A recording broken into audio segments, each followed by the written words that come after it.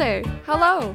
You're listening to Achimowin on CJSR 88.5 FM, located in the city of Edmonton, which is on Treaty 6 territory, as well as Region 4 of the Métis Nation. This is a traditional gathering place for the Cree, Blackfoot, Nakota Sioux, Iroquois, Dene, Anishinaabe, Inuit, and others to whom we pay our respects and thanks. My name is Shayna Giles, and I'm of Métis descent. My pronouns are they, them. This week's episode of Achimowin is a part 2 to last week's episode, so if you missed that, you'll also be missing quite a bit of context and information. You can find last week's episode and all previous episodes of Achimowin on the CJSR FM SoundCloud page in the Achimowin playlist. This week, we're continuing on with our story about the relationship between the communities of Alexander First Nation and Morinville in the wake of the St. John Baptiste church fire on June 30th. Inflammatory statements were made by Alberta Premier Jason Kenney that firmly placed the blame on Indigenous people, and he called the fire a hate-motivated act of violence. This statement was made the morning of the fire. We did not then, and do not now, know what caused the fire. His statement was based on conjecture and racism. I grew up in Sturgeon County. When we were taught about Indigenous people, the impression was given that these were the people that used to live here. And when you don't challenge those beliefs, when you don't correct those misrepresentations of history, they are passed on to your children. This is not to say that everyone in Sturgeon County is racist. Far from it. Many folks here are Indigenous themselves, or have learned the history of colonialism and stand in solidarity with us. But given my own experiences growing up in Sturgeon County, I wanted to learn more about how this was affecting people from Alexander First Nation, which borders Sturgeon, and like most communities in the area, whose residents rely on Morinville for groceries and necessities. I figured that with Kenney's statements, and with the racism I'd witnessed myself when I went on Sunday, the chances of that racism being isolated to just the scene of the fire were slim. So I spoke with Brooks Arcand-Paul about some things I'd seen on his Twitter.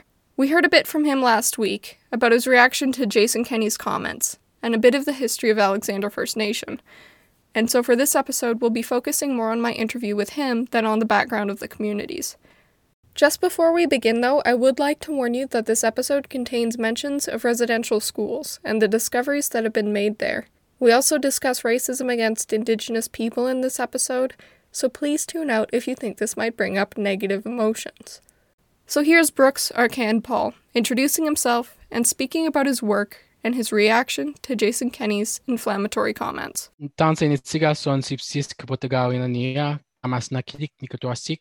Good afternoon. My name is Brooks Arcand-Paul. I'm from the Alexander First Nation, which is in Treaty 6 territory here in present-day Alberta. My traditional name is Baptiste, which means Little River in Nehiyawian, my people's language, the Cree people. I am from the Alexander First Nation, like I mentioned. I grew up there for about 23 years of my life. I did my undergrad while living on the nation. And then I moved off for my last year and then moved away for my law school career. And now I'm a practicing lawyer. I'm in-house legal counsel to the Alexander First Nation. I'm also the vice president of the Indigenous Bar Association. So a lot of my work surrounds and involves advocacy. And this is no different. This experience right now that we're talking about, I don't like saying that racism is a passion project because it shouldn't be a passion project, but because I have an obligation and my advocacy efforts are really focused on equity and making sure that Indigenous folks are properly represented and properly advocated for, because racism is one of those difficult topics that no one really wants to touch with a 10-foot pole. But if we don't have those conversations, we're not going to be able to surmount them and do away with them.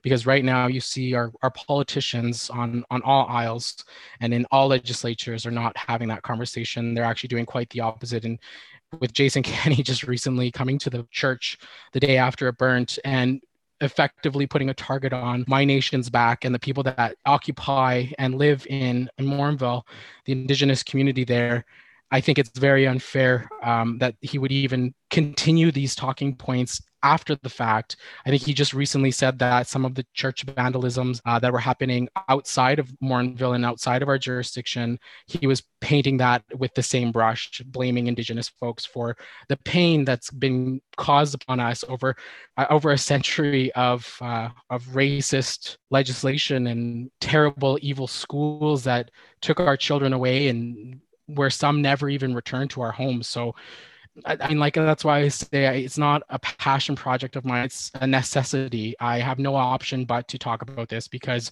no one is doing it justice. You grew up in Alexander First Nation. What was that experience like growing up in a community so close to Morinville where this church fire happened? Yeah, so I grew up on the nation. I did my kindergarten at the school Kapotagawa Education Center, and then I went to K-5 at the French immersion kindergarten, which is just behind Saint Jean Baptiste. And I spent my entire childhood and my teenage years both learning at JP Vanier, GH Primo, MCHS, Marvel Community High, and I've worked at various locations throughout the town. And I would say that a lot of my upbringing was split between both living on the nation and also hanging out with my friends. I actually had one of my best friends lived in the city, and we would bike around town all the time. And all of my other best friends, as I grew up, we always would hang around town. And my experience with Morinville was not the rosiest. A lot of internalized racism, a lot of that casual racism that we see, that we saw in Morinville at the rally on Sunday morning. It hasn't gone away. I thought that we were doing better. I think that we are doing better. I think Morinville, as on a whole, is trying to at least deal with it. And the amount of people that have reached out to me since putting out my social media posts have been fairly positive. A lot of them have been a lot of teachers from the school, a lot of concerned community members that want to show solidarity with the Indigenous folks, but also identify that this is a tragedy. My experiences in Morinville and with Saint Jean Baptiste, the church itself, are tremendous. I did my first communion there. I did my confirmation. I was an altar boy for Father Bob back in the day. We went to all of our big masses there, Christmas, Easter, and I have very fond memories of that church. And when I saw it go up in flames, all of the feelings rushed back, and my very difficult relationship that I have with the church now, mostly because I can't be a full Catholic because I can't get married through the church, is really a big burden for me. And it's very difficult. I have a very difficult relationship with the Roman Catholic Church, mostly because they don't identify me because of my sexual orientation. But at the same time, my memories of being in there and being in the area, like even our schools were so intertwined with the church. We would go for mass, we would go on Ash Wednesday and get our little ashes as little babies when we were there. And I know that we have a difficult conversation right now in front of us, and with the church doubling down and digging its heels in the sand, particularly the Pope and the bishops across Canada, where they're not identifying and they're actually further placing blame on Indigenous peoples for the vandalism and the arson that's happening at these churches. My relationship becomes even more complicated. But when it comes down to it, my relationship with Morinville has been one of love. I mean, albeit it's been very difficult because of that racism and the casual racism that you're constantly faced with. But I believe Morinville is better than that. Those few instances of hate aren't what Morinville is. And in this circumstance, if the church burning and the investigation finds that it is an Indigenous person, it's not, that doesn't speak for all of Alexander because we worship there. We actually have our own church on the nation. And if you think about it, if somebody was really intent on sending a message to the church, why wouldn't they start in our own backyard? Why would they do something with our neighbors? It doesn't make any sense. Anyway, I'm getting to be too tangential, and I don't want to interfere with the investigation, but my relationship with Morinville is very complicated, but it's one always rooted in fond memories because that's where I was raised and grew up. You mentioned a bit earlier about what you've been hearing from community members after the church burned. Can you tell me a little bit about that? Yeah, so it's a mix of both. Well, mostly what I'm hearing from my people, from my nation members, we're hearing from people on the street, from their colleagues, that Indians aren't welcome in the town right now, or Indians shouldn't be in the town right now. And I'm sorry for using that term, but that's what's been said. And as we can all appreciate, that term is, yes, it's a legal term, but it is very discriminatory. It is very racist, to use that term. And when I'm hearing that and coupling it with experiences that I've been told firsthand, that at businesses, there are people, and I'm not going to name the names because I don't know if there's active complaints lodged against them, but I know that in certain businesses in the town, when Indigenous folks from my community, when First Nations people, my people, Nehiawak, go to the town and to access these services, they're being confronted with people lambasting them for the smallest mistake. So in this one example, somebody grabbed a broken tray for drinks at a convenience store, and then the tray broke and all of the Slurpees fell. It was a hot day. Like, we were trying to cool down. People were trying to cool down the best way they can, getting cold drinks. And the paper tray that was through no fault of the person's own, one of my community members, it fell on the ground, and the worker there had lambasted the patrons, the Indigenous, the First Nations, the Nehiawak patrons, with these terrible remarks saying, you guys dirty everything up. You can't do anything good, and just went on a racist tirade against the people. And then on top of that, I'm also seeing that people are experiencing blatant racism right in front of the cops too. And I'm not surprised that you had gone through that experience in Morinville at the vigil, at the solidarity manifestation, that there's overtly racist things being said that would just be overlooked, that wouldn't be actioned upon. People would just say, oh yeah, okay, well that's just what's happening. They're allowed to chastise and call out Indigenous people for this pain that they're feeling. But on the other hand, I don't want this to be painted as if it's all bad, because I'm getting comments from community members from Morinville that are trying to be better allies and to stand in solidarity with us, because they know we just spent an entire month mourning thousands of babies that were just found across the country.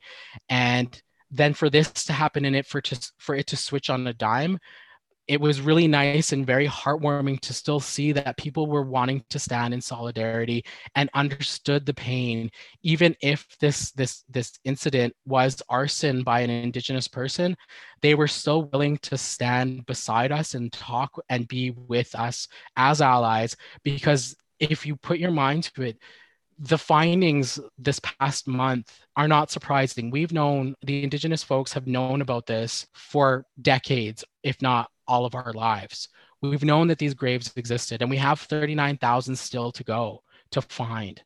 And when you have folks that are still willing to stand beside you despite all of this pain, despite all of this uncertainty, despite these difficulties, and add on top of that a friggin' pandemic, like, it speaks volumes that Morinville is trying to do better. There are members in the community that want to do better, that are willing to put in the work, and we need to hold those folks together with us and allow them to use their voice to also help alongside us, not to speak for us, but to work alongside us.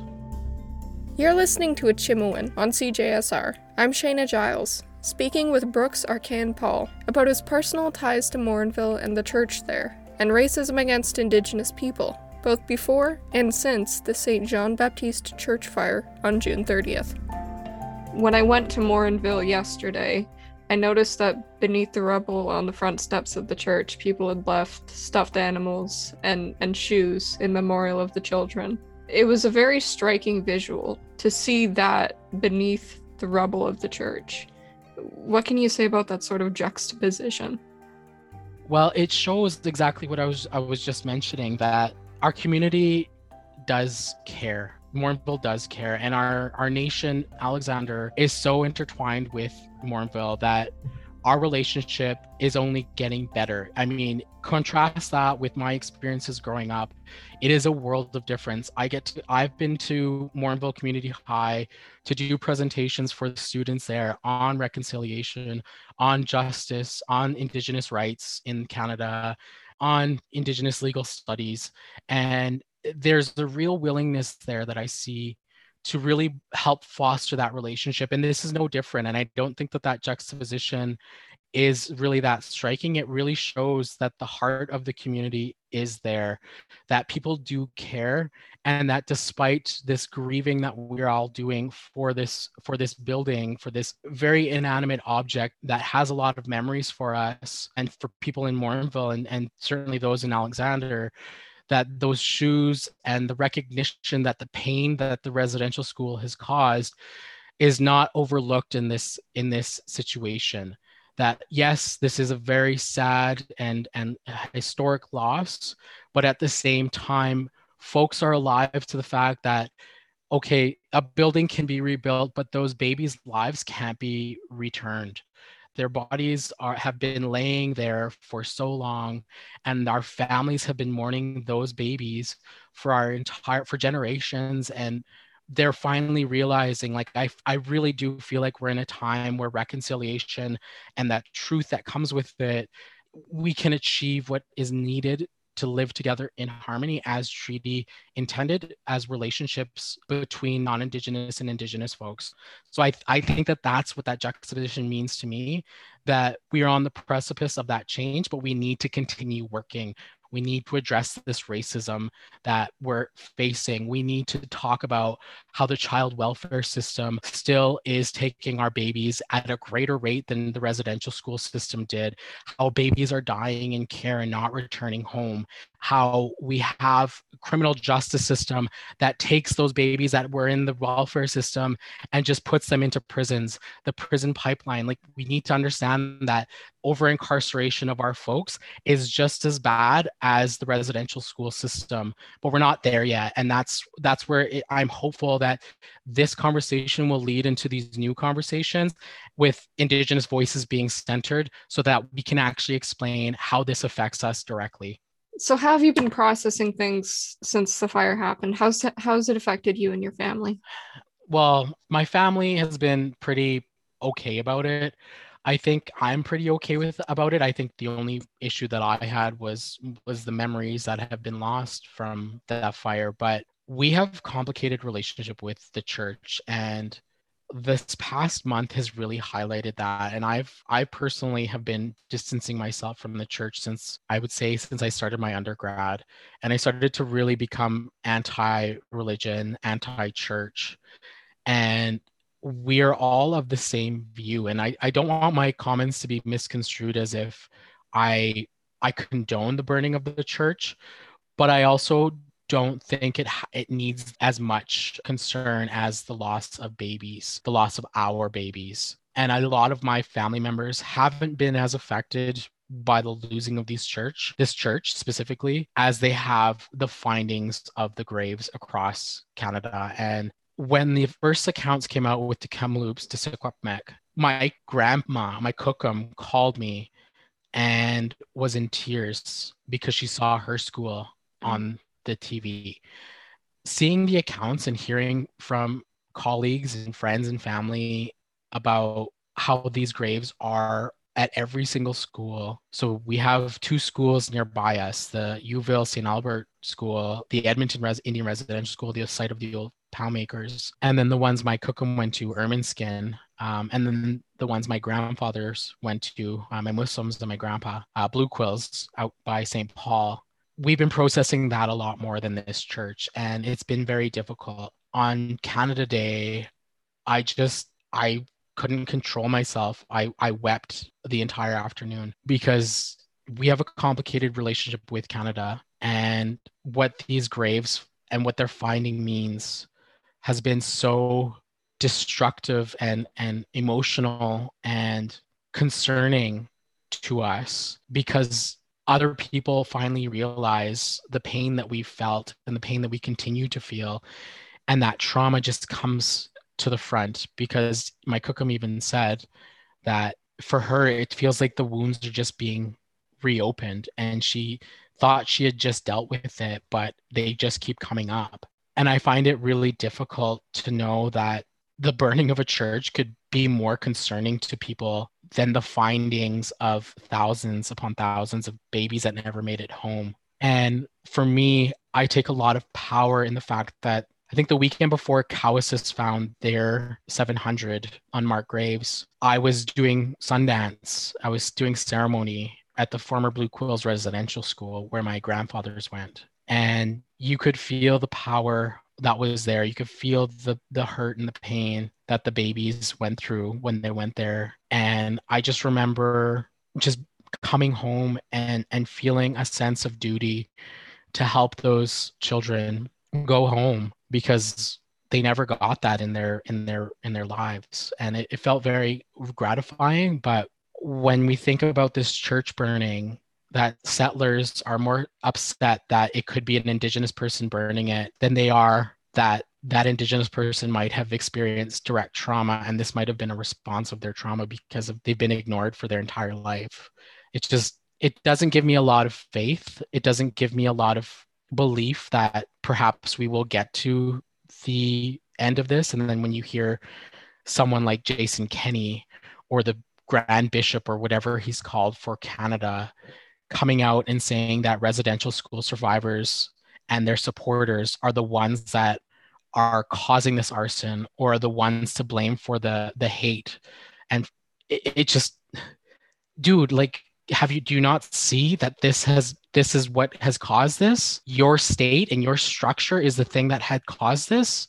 It dumbfounds me, and it makes me really concerned that that narrative is going to shift to allow white supremacy and to allow, and embolden and empower folks to think that it's okay to continue this hatred and to perpetuate this racism that has caused so much trauma and pain to my people over a church or a few churches. You obviously don't speak for the entire nation, but when it comes to concerns of racism, things like the Slurpee incident, is there anything you'd like to see happen to address that? Yeah, we need to have these conversations, and they can't just be conversations that are one-sided. You have to include folks that are facing the racism. And I know it's a scary topic, and the division of powers and the powers that be are very one-sided. So that conversation needs to be initiated and include and respect and have those parameters in place that can allow for that dialogue to happen on what exactly we're facing, because it's not an easy topic to cover. And when we're talking about educating and trying to address it, we have to be able to be uncomfortable, because these conversations are uncomfortable. They're uncomfortable for people that might be inadvertently racist. It might be uncomfortable for folks that, maybe don't speak in public forums regularly. And then we also have to make that space so then that way they can share their experiences and say, look, this does happen, because right now the squeaky wheel gets the grease. And right now it's mostly people that say, oh, racism doesn't exist. Oh, racism doesn't exist. But when it happens inadvertently or it's covert and it's not direct overt racism, it's not like somebody's yelling a slur on the street, and it's more so in the, oh, well, we're not going to provide the service to you because you have a last name Arcand or you have the last name of the First Nation nearby. We have to have that conversation because people don't recognize that they are being racist and don't like being called out for being racist. So when we have those dialogues, we have to have the space that is conducive to good conversations, but that will actually address and have some concrete action items. So like having some kind of ombudsperson to deal with it, or having some kind of actual task force that will deal with these things on an ongoing basis, not just one-off, because racism isn't going to go away overnight. It's not even going to go away in a lifetime. It's going to be a constant conversation that we need to have to be a better and just society that is equitable for everyone. That goes for Indigenous folks, it goes for Black folks, it goes for people of color.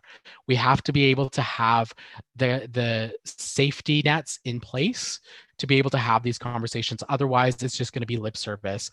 And as you can see, with a very, quote, woke, unquote, prime minister that is even able to spout some racist things against Indigenous folks in connection to these churches, to the Marble church burning specifically, we're not going to get there with progressive, I'm just going to say progressive white people.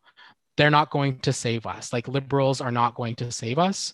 So we need to have those conversations and we need to be uncomfortable. We have to be okay with being uncomfortable. So Morinville has recently appointed two counselors to work with Chief Arcand from Alexander First Nation on the relationship between the two communities.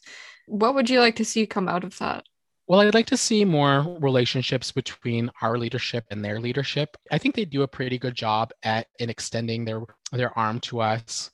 And this is a good way of doing that. I know the other day there was a protester that went up to the Morinville town office intending to speak on behalf of the nation. And for the nation, I obviously am not the spokesperson for the nation. I'm just a member and I happen to be in-house legal counsel, but I'm not speaking on their behalf. But as a nation member, I don't get to speak on behalf of the nation unless I'm appointed or unless the nation itself recognizes, because we hold our interests collectively. We're a collective people and we look for the collective good. When it comes to this committee, and I want to also acknowledge that my nation appointed two counselors as well, and I believe they're Kevin Arcand and Scott Burnstick, to do this work as well. And I think it is a good extension of goodwill on both parties to recognize that we have to live together. And that's what treaty intended, is that we live together in harmony. And I hope that this position remains, these two committee members stay on board, and that relationship and that dialogue continues. I hope it's not just in the face of these findings and that this idea that we have only a current issue to deal with, but that our issues are always going to be mutually intertwined and that we should have these dialogues ongoing forever as treaty intended.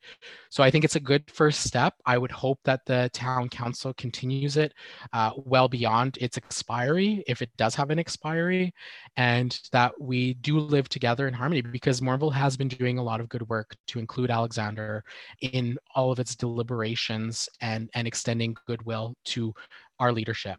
Well, and I should also mention, I didn't say this in one of your earlier questions, but we spend a lot of money in Morinville as well. The town relies on our dollars just as much as we rely on their services.